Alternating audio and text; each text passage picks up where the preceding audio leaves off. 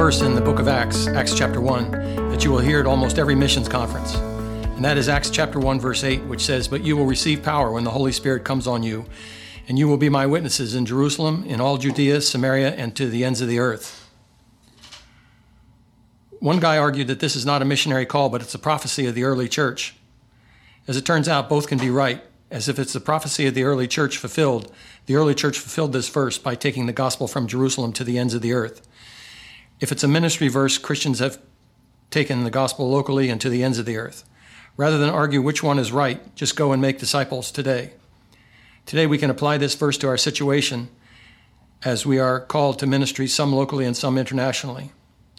In understanding the verse, it simply means that your Jerusalem is where you're living.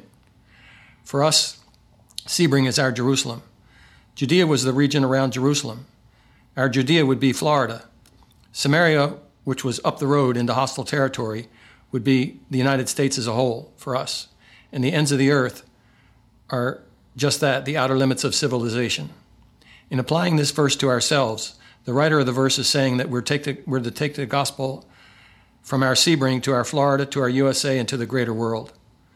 As Christians, we're responsible to take the gospel from where we are to the ends of the earth. Most of us will never leave our Jerusalem, and few of us will go internationally to the ends of the earth.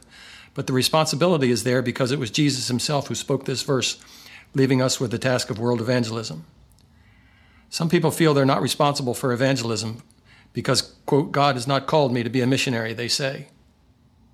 They say, quote, "I have a family and I cannot go to the ends of the earth," unquote. Realize this, that someone's ends of the earth is someone else's Jerusalem.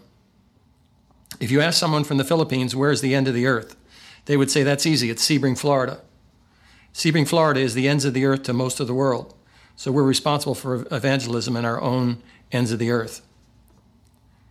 Here's a few sayings. Witnessing is not a spare time occupation or a once-a-week activity. It must be a quality of life. You don't go witnessing, you are a witness. Number 2, winning the world to Jesus Christ means winning individuals.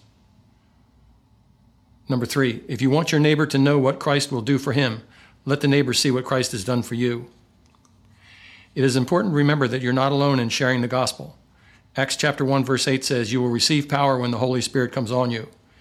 It is important to realize that world evangelism is the work of the Holy Spirit, who gives us the power to have success when we share the gospel. Matthew 28:20, Jesus said, "Lo, I am with you always, even to the ends of the earth." Be in prayer, be in the Word of God, and be bold, as you're not alone. In Jesus' name, amen. Let's pray. Father, we pray that you will help us with our responsibility to take the gospel from our Jerusalem to our Judea, our Samaria, and the uttermost parts of the world. Lord, empower us through your Holy Spirit as we give these things to you now and pray for your leadership in our lives. In Jesus' name, amen.